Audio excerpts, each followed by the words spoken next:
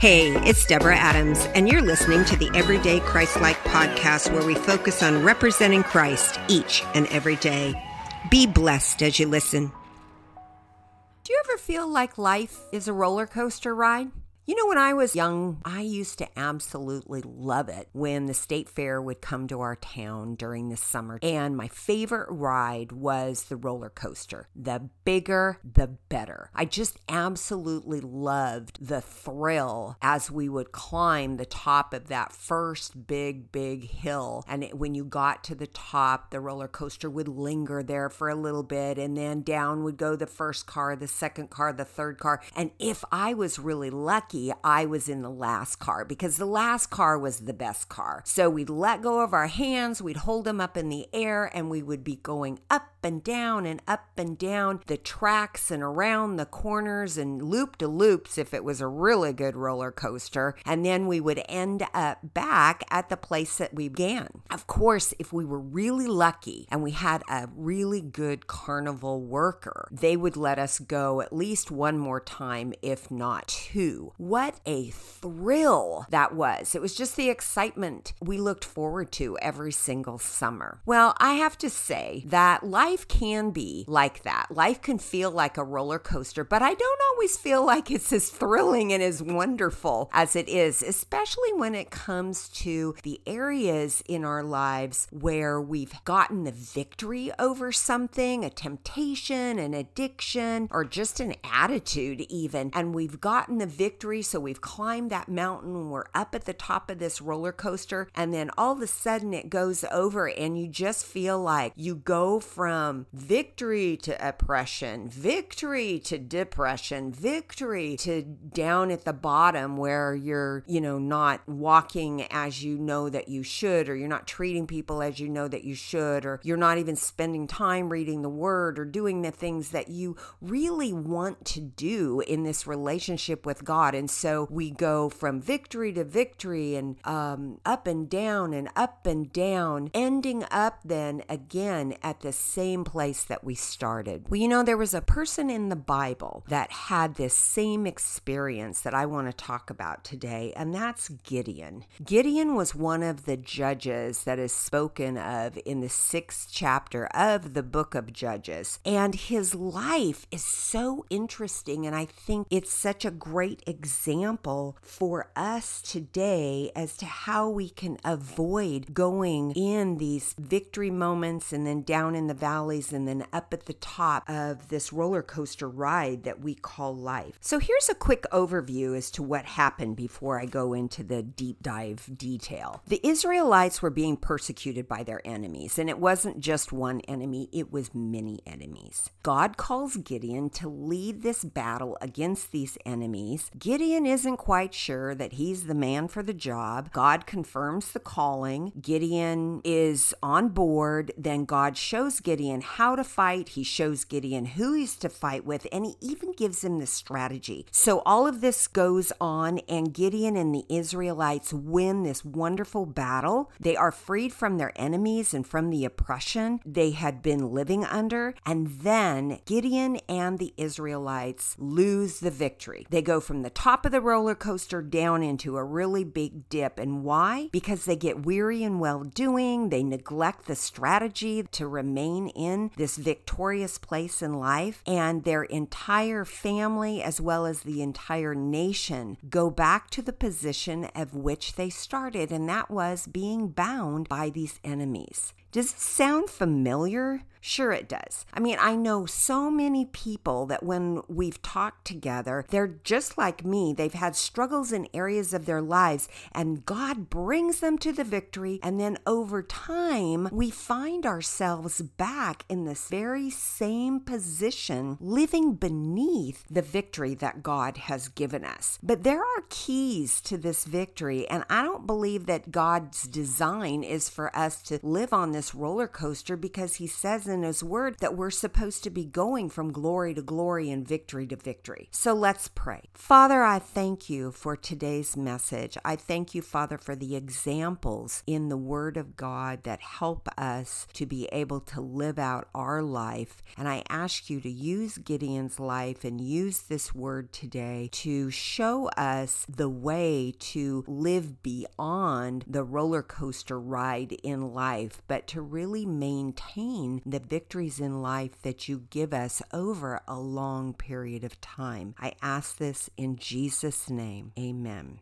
So let's get into the nitty-gritty of this part of history. I don't know if you're very familiar with the book of Judges. It's an Old Testament book, and the judges were there ruling the people. So today in America, we have judges that if you're a criminal or someone accused, I guess, of being or doing something wrong, you go before a judge, and then the judge has the authority to determine guilt or innocent after hearing the case. They have the authority to determine how long you may spend in some kind of a sentence, whether it's prison or community service or whatever. So it really is about these single individual cases. Well, in the biblical times, there were 12 judges, and basically they were required to do something much more magnificent than what our judges do today. These judges sat in the seats of more like kingship or presidential holdings. They held the highest seat in the nation of Israel, and they were called to actually lead the people out of the oppression that they constantly found themselves in. It's so interesting that the judges would come into position. God would use that judge to deliver the people from their enemies. They would live in a time of peace for a while. Then when the judge died, unfortunately, the people of Israel would then find themselves back in a place of oppression. But they had their own responsibility in why that happened. The Israelites, even though they were willing to follow the judge of the day, I don't believe their hearts had actually changed when it comes to their desire for the sin that was going on in the culture around them. And we'll look at that a bit more. But in the Judges, there were 12 persons that were identified. And notice that I said persons because they were not all men in these honored roles. And of course, my favorite judge is Deborah. She was the fourth judge and the only female among them. Just as a way of background, Deborah ruled Israel for 40 years, and during her time, it was a time of peace. But after her death, the Israelites began to intermarry. They began to mix with the cultures of the Midianites and the Amalekites, and they began to worship Baal instead of Jehovah God, who had actually brought them deliverance and brought them into the promised land. So this is where we pick this up with Gideon, because Gideon becomes the judge after Deborah, who God calls to deliver the people of Israel from the hand of the Midianites and the Amalekites. Now, during that time, they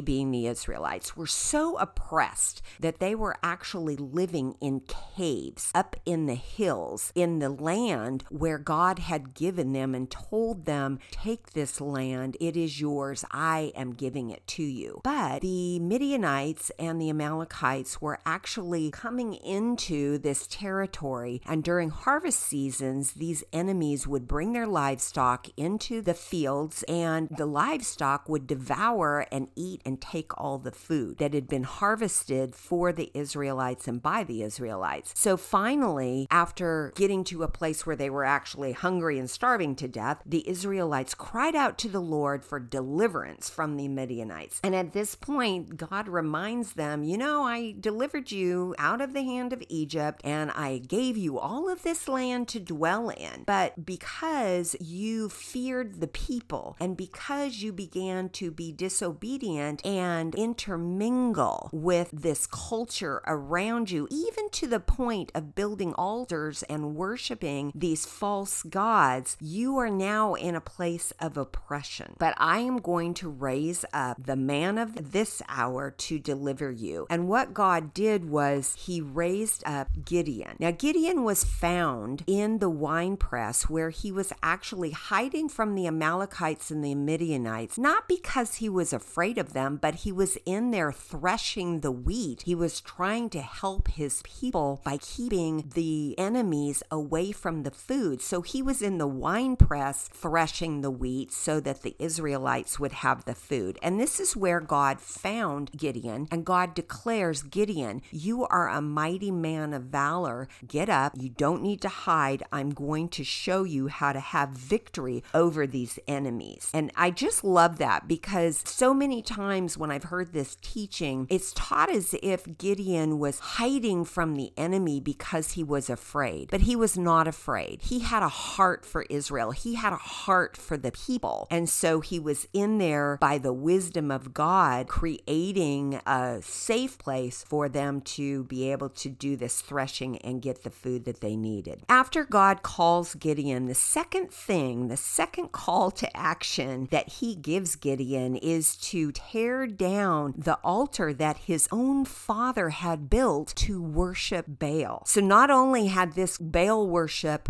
crept into the Israelite families, it was even prevalent in Gideon's own family. And so Gideon was to tear down this altar, but he wasn't just to tear it down and leave it there. No. In that very same spot, he was to build an altar unto the Lord Jehovah, the one true and living God, and he was to use the wood from the idol that had been built as fuel to burn so that they could offer to the Lord. I mean, that is just, talk about putting Baal in his place, right? So Gideon did that. And when he did this, he demonstrated to all those around him that he was even willing to forsake his own family in order to follow the Lord. So I want to add this note here about ancestry a little bit and make the point that it doesn't matter where you came from or what was going on in your family before you. God can use you to change the entire trajectory of your legacy. So don't be one that sits back and says, oh, we've always been like this. My grandpa was like this. My father was like this. And therefore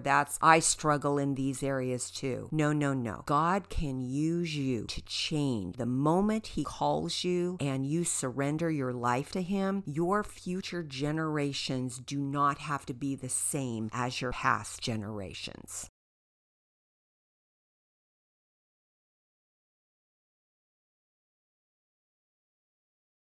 Okay, so let's get back to Gideon. God continues to reveal the plan for Gideon's life, which is to lead the fight against these tribes of the east. Gideon begins to make plans. Now, first, knowing the strength and the sheer numbers of the Midianites and the Amalekites and all of the others that are in the east, Gideon does what any of us would probably do. He calls for backup. He sends for men in all of the surrounding tribes of Israel. But while they're coming, Gideon begins to have doubts. So this is also something we might do. You know that time between when God says to you, I want you to do such and such, and the time in which you actually get it done? That space of time can become a real place of warfare. You know, you have thoughts where, oh, I'm not called to do that. I'm not educated. I'm not gifted. Or I just got saved. I can't do that. I'm trying to figure out this whole thing myself. Or I've heard people say, oh, I'm so hurt. I have to get healed first before God can use me. And then there's the I'm sick. I don't have the strength. I need to get better first. And of course, I don't have time. All of this, the I don't, I can't, I won't, I'm not. Does any of that sound familiar? Well, I imagine that some of these thoughts were really going on in Gideon's mind because of what he does next. Gideon asks God, prove it. Prove that I am the man for this. this hour. Prove that I am really hearing from you. And I think that that's something that we have all probably asked God to do when he's calling us and asking us to do something that's sort of out of our comfort zone. So that is exactly what God and Gideon do together. They prove to Gideon that he is the man of the hour, and they do this by what is called fleecing. So Gideon says, God, I'm going to lay this fleece on the ground, fleece being the skin of wool, and I'm going to ask you to keep the ground dry overnight, but put dew on the fleece.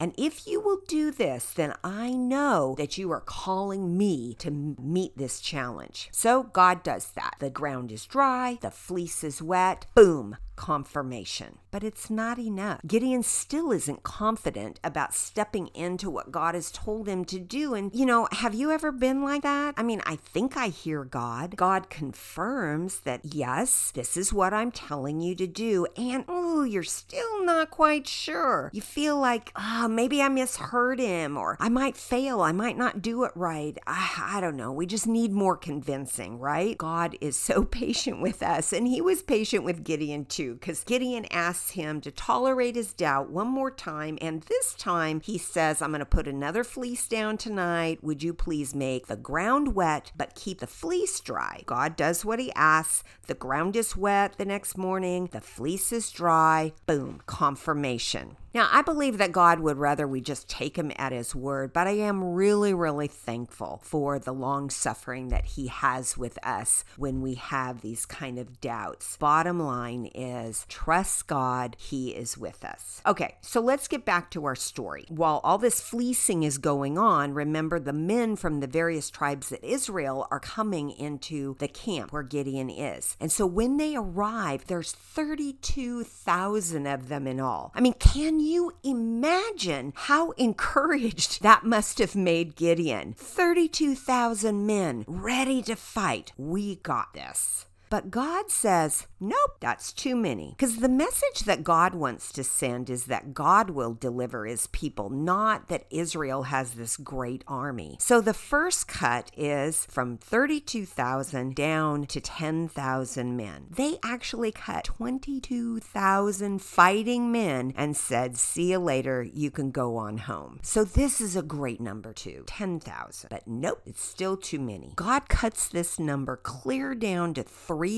And then he shows Gideon how to use what the 300 men have in their hand to actually defeat the enemy. Here is another great lesson that I want to make a point about. Along with these 300 men, God did not raise up grand chariots or give them all new swords or anything like that. No. What God did was to say, here are your common everyday things that you have, your lanterns and your horns. And I want you to use these, and I will show you how to have victory over your enemies. God can do that for us if we are willing to allow him to show us how to take what we have, how to take our passion, how to take the education, how to take the talent that we do have. And when we bring it to him, he can show us how to use those things even to beat temptation. If we are tempted, let's say we have addictions. Let's say we have food addictions, alcohol, drugs, porn, social media. I mean, there's so many things, gambling, online shopping, so many things that can distract us and become idols in our lives. But God has promised us that if we would resist the temptation by looking at what he has put in our hands, he will give us a way of escape. 1 Corinthians 10:13 says, no temptation has been given unto you except what is common to man. So we're not alone in our temptation. And God is faithful. He will not let us be tempted beyond what we can bear. But when we are tempted, he will provide a way for us to escape, a way for us to endure it, a window of escape the Bible talks about. So that's what he did with Gideon. Continuing on in our story, God shows Gideon how to strategically position these 300 men around the enemy's camp camp. They are equipped with their horns and with their lanterns, and following the timing that God has given to Gideon. Gideon raises up the army. They blow the horn at just the right time. They break their lanterns so light is glowing all around the camp, and then God confuses the mind of these enemy armies to the point that they begin killing each other and they are completely defeated. Just think of it. 300 men defeating 35,000 enemies. Wow. But this is what victory looks like. This is where God takes what we have and he defeats the enemy. And what do we have? We have a Savior, Jesus Christ, whom the Bible says defeated the enemy when he went to the cross. He died, he was buried, he was resurrected from the dead, putting to shame all of the strength of the enemy, because Jesus Christ is sitting in victory at the right hand of God, making intercession, praying for us. It is awesome. So after Gideon has this great victory and the Israelites have this great victory, you would think that they would begin building and sacrificing on that altar, remember, that Gideon had made on his father's property, but that isn't what took place. After that victory, Gideon asks the people who have taken the gold and the silver from all of their enemies, which was the typical thing to do. He tells the people to give me some of the gold, give me the spoils from the enemy, the silver, the linen, the purple linens. And Gideon actually creates a replica of the high priest's ephod. An ephod is a garment that was worn by the high priest that covers the breast of the high priest. And on this ephod, there's two stones. There's the stone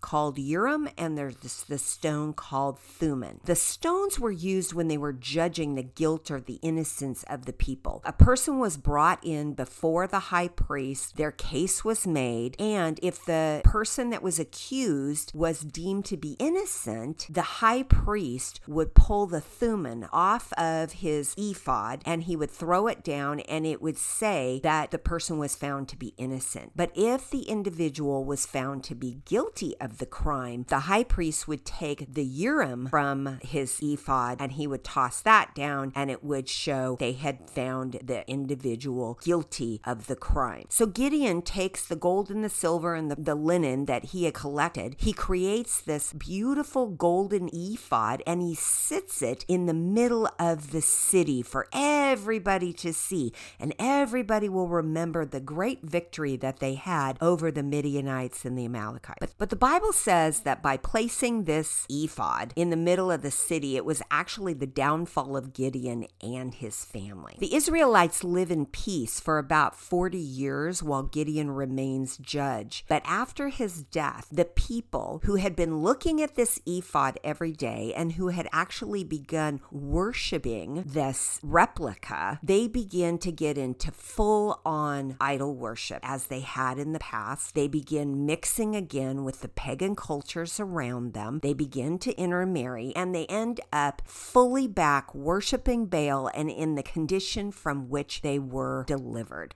So what was the downfall? I mean, why is it that the Israelites experienced such a wonderful deliverance from the oppression of the enemies? You know, as we think back to our roller coaster, they went up the hill of that oppression and they were living in victory on the top of the roller coaster. They were living there in peace for 40 years. Why is it then that they slid down to the bottom and they end up in the same place of oppression where they were? Was it the lack of tenacity to keep the things that God had told them to do as holy and precious? Did the individuals ever really have a commitment to God and build a relationship, or were they just living off religious traditions and were they acting it out? Were they striving to know God and his heart, or were they simply asking for what he had to give them from his hand?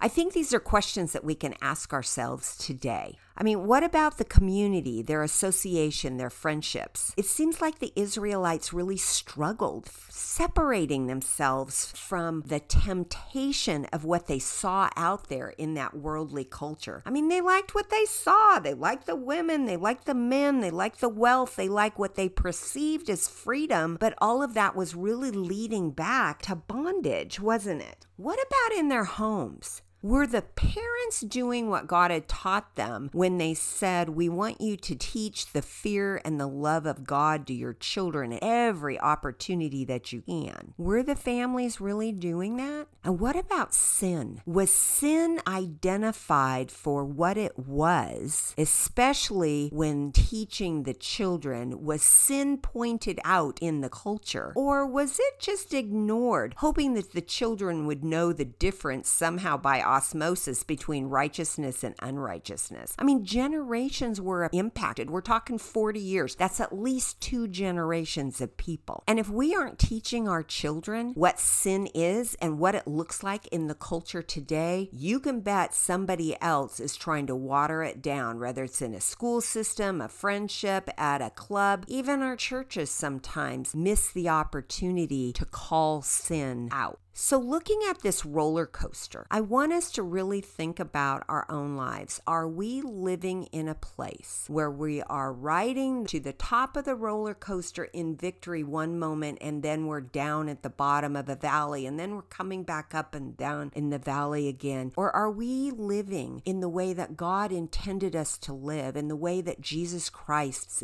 death, burial, and resurrection paid for? And that's from victory to victory and glory to glory. And if we're not, what are we doing wrong? Well, I know one thing. I know that accessing the grace of God, which is the power that God has put into us to change our hearts and to change our lives, is something that we need to continually draw from. We can't live by works and think that that's going to work. Striving to be good enough to overcome sin is not going to be successful. That's what Israelites did. That's what the whole law was about. We know that the law doesn't work because God has said so in His Word, and He sent His Son to die for us so that there was a new way. And this new way is called grace. It's the grace that we have in Jesus Christ, who took our sins upon Him so that we no longer have to live in a place of sin. It's the grace of God, the power of God to work in us. I have this great definition of grace, and it's from this book called Grace, the Power to Change by James Richards. And it says, grace is God's ability working in man, making him able to do what he cannot do in his own ability. And basically, it's because He changes our hearts. It's when Jesus Christ becomes so true and so real to us, and we hunger after Him so much that the temptations of the world, the temptations of our culture are no longer temptations. We are no longer living after the flesh, where we're trying to do things in our own way by our own performance, but we are allowing the power of God to walk us through life in victory, from grace to grace and glory to glory. And we're no longer allowing or being drawn back from our victories by our own means.